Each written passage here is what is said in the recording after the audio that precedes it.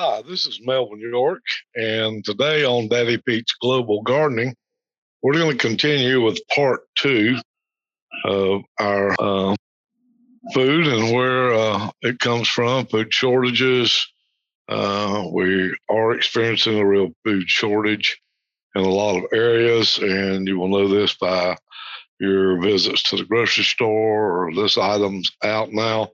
I know I like to, at a lot of grocery stores, I like to just for convenience sakes, I like to go ahead and go online, put my order in, and let them fill it.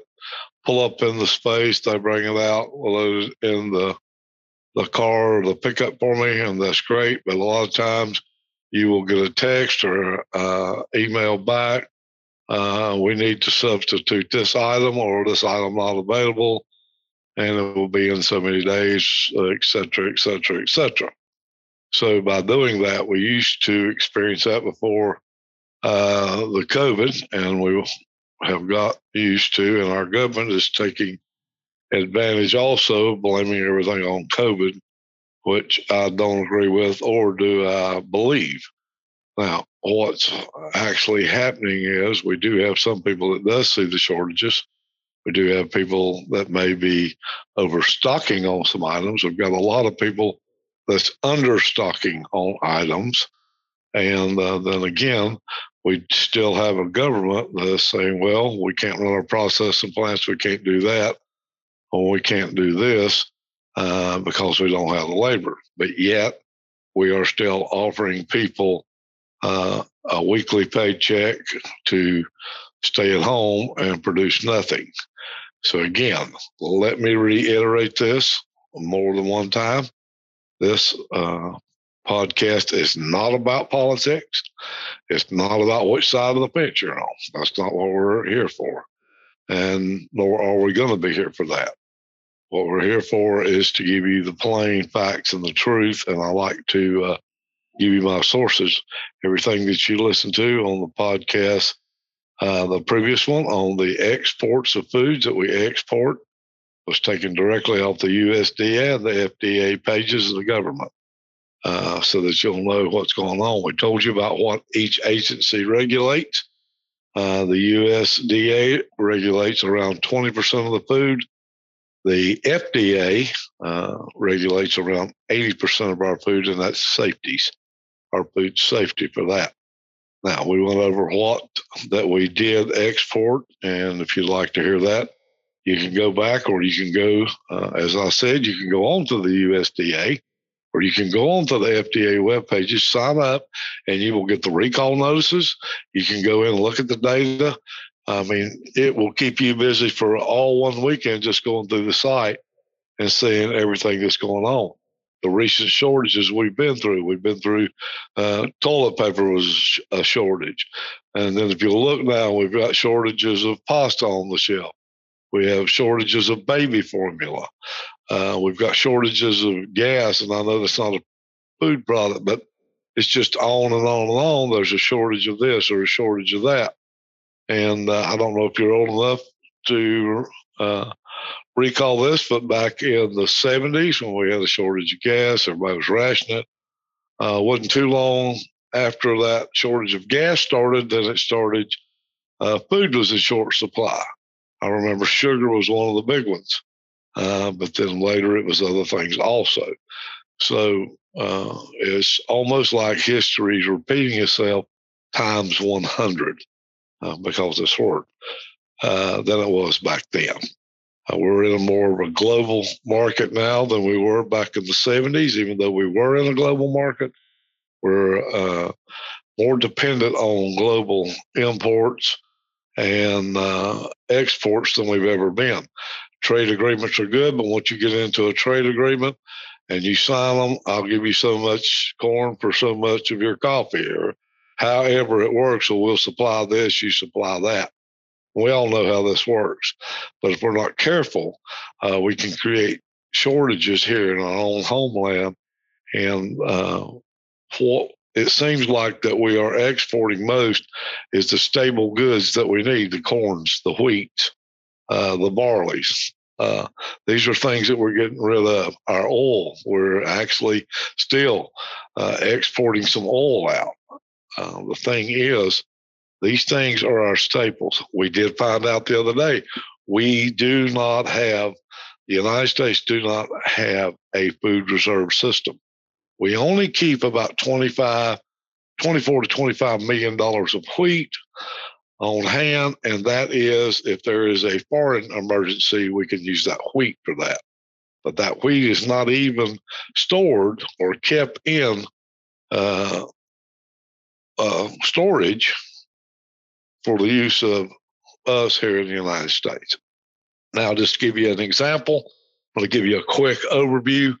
And again, the way the government runs these numbers, they do it in millions of dollars. So when I give you the number, keep in the back of your head, this is in millions of dollars.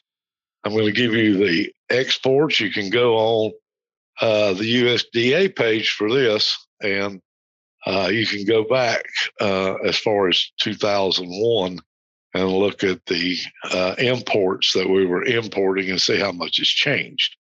All right, just to give you an example, live meat animals. This is live meat animals that the United States imported in 2021 was 2,300 million. We'll just round it off. 13,000 million meats.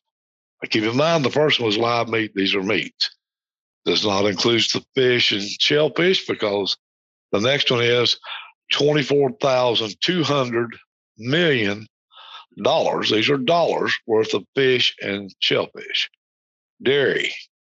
And everybody knows it's not no secret how our dairy farmers have struggled and still struggling.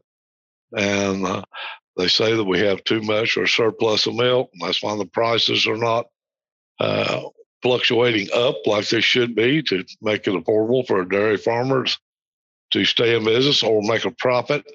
Dairies, we had $2,400 million worth of dairy products that we imported.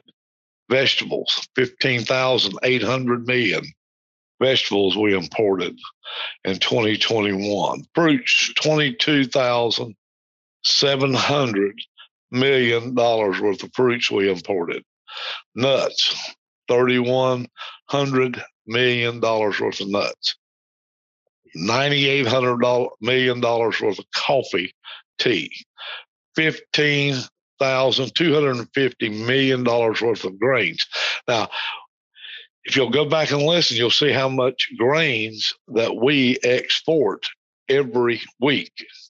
Now, here we turn around and we are importing $15,250 million worth of grains every year. Vegetable oils, $9,573 million worth of vegetable oil. Sugars and candies, $5,845 million. Cocoa and chocolate, $5,633 million. Other edible products, $18,833 million. Beverages, $18,167. Now, there's three categories here below that does not include these numbers. These are additional numbers. It says subtotals of food four excludes items not totaled in the U.S. categories above. Animals, $42,156 million worth of animals imported in 2021. Now, keep in mind on the chart above, which this was not included, on our live meats, we did 2,300 million. On meats, period, we did 13,196 million. And now animals again, 42,156 million. Now, plants, and this is really gets me going. Plants, 106,622 million dollars worth of plants were imported into the United States in 2021. Can y'all get a hold of that? 106,622 plants. Now, this is coming straight off the USDA's page. Okay, I'm not reading this because somebody's made it up and put it through one of these little papers that likes to start rumors and do all of that stuff. Now, this is coming straight off the government page. You can go on the website. You can look it up. It's right there in black and white in front of you. Beverages, okay, not including the beverages we talk about. These are $18,167 million worth of beverages that we are importing. Now, that's a lot to import, quite a bit to import. Now, let me give you a little overview here. A lot of people says that we're getting most of this imports and a lot of exports we know from China. And we know that about everything you pick up in your home anymore, if you'll look at the bottom or the back of it, it's going to say made in China or whatever on that. But you wouldn't think that now that you start looking at your food labels and you can see in the corners a lot of your juices, a lot of your meats, a lot of your frozen products, because a lot of those are coming from here, are being imported. China is among the top export markets for the U.S. in the top 5 major ag commodities. I want you to hear that. Again, China is among the top export market for U.S. major ag commodities. Number 1 is in soybeans, feed, animal hides, alfalfa. Number 2 in hay. Number 3 is in dairy and poultry. Number 4 is in processed food, pork and beef. Number 5 is wheat. Now, these are U.S. agriculture exports, again, to China. Our export is really getting out of hand on that. That's the reason I want to bring the imports in with the exports, just to let you know what we're going. Now, here's the U.S. ag imports from China, okay? This is what we're importing from China. This was back in 2017. This was the last report that they had the pie charts on this one, and they give you a good idea. Fruit, vegetables, including processed, that's frozen, canned, or whatever, 36% of the exports that China exported, which was imported by the United States. Snack foods were 5%, spices were 3%, tea was 3%, planting seeds, in other words, your seeds, 2%.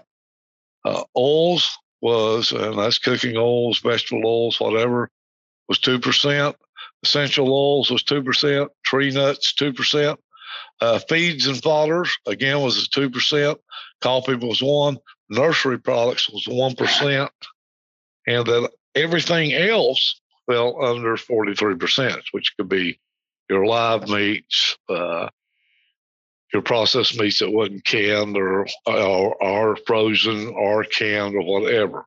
So this was put out by the U.S. Agriculture Reports from the Minnesota Department of Agriculture in 2018.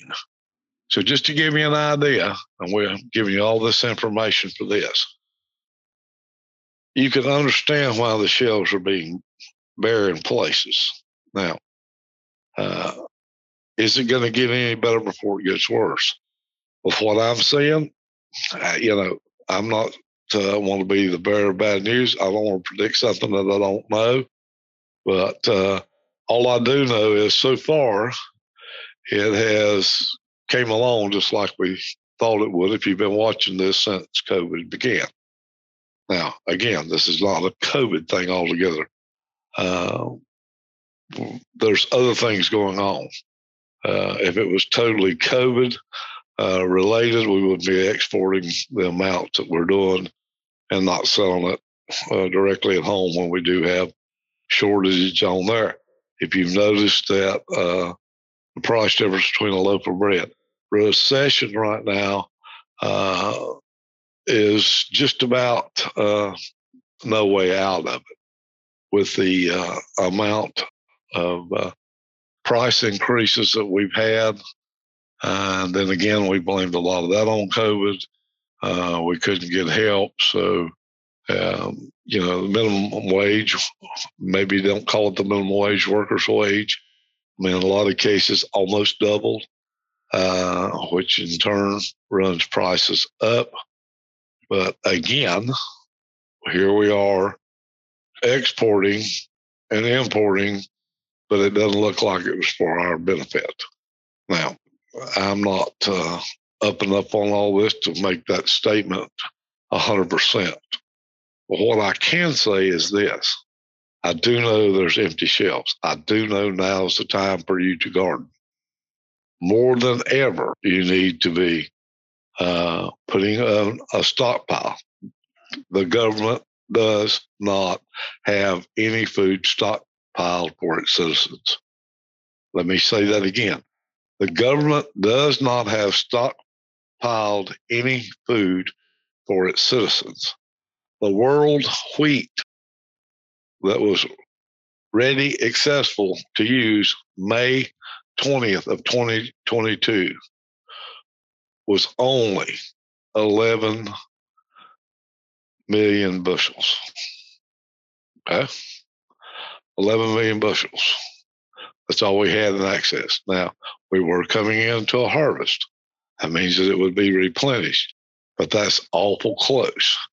Now, the reason to garden again is we do know that you're not getting imported food from China. We know that's going to be coming out of your backyard. You're going to be the one that's growing it. Number two is you will have the abundance. You know what your family uses here. You don't want to go out here and grow your whole backyard of strawberries when your family needs green beans and you need tomatoes and you need peppers and you need squash or you need pumpkins, et cetera, et cetera. You need peas and beans. You can do all that. You can grow enough beans to dry some.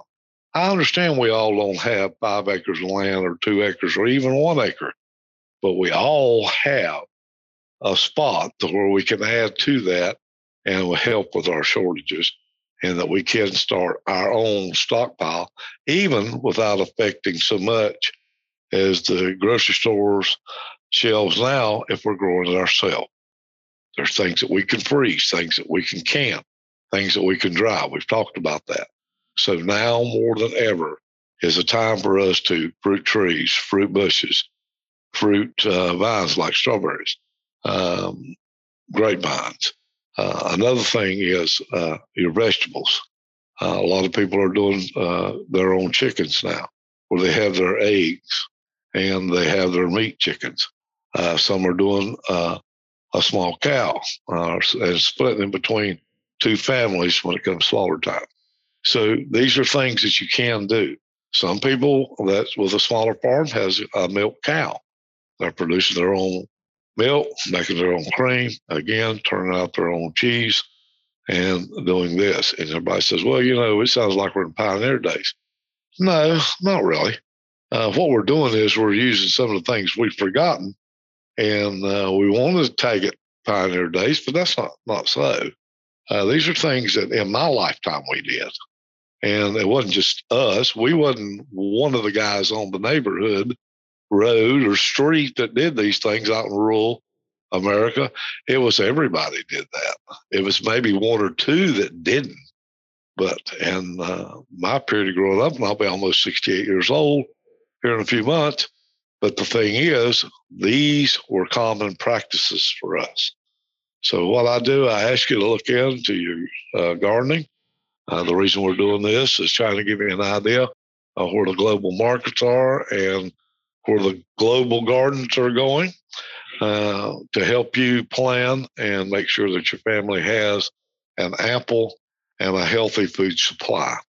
You can also, at Daddy Pete's webpage, if you go on there, you can catch this podcast, but you can also catch our podcast, Gardening with Daddy Pete, where that we do give you tips, insights. We answer your questions to gardening problems or try to answer your questions if you're first-time gardener, if you're a gardener that's been doing it a while and you're having a problem, or you just want advice on what varieties to plant, which works better in your area.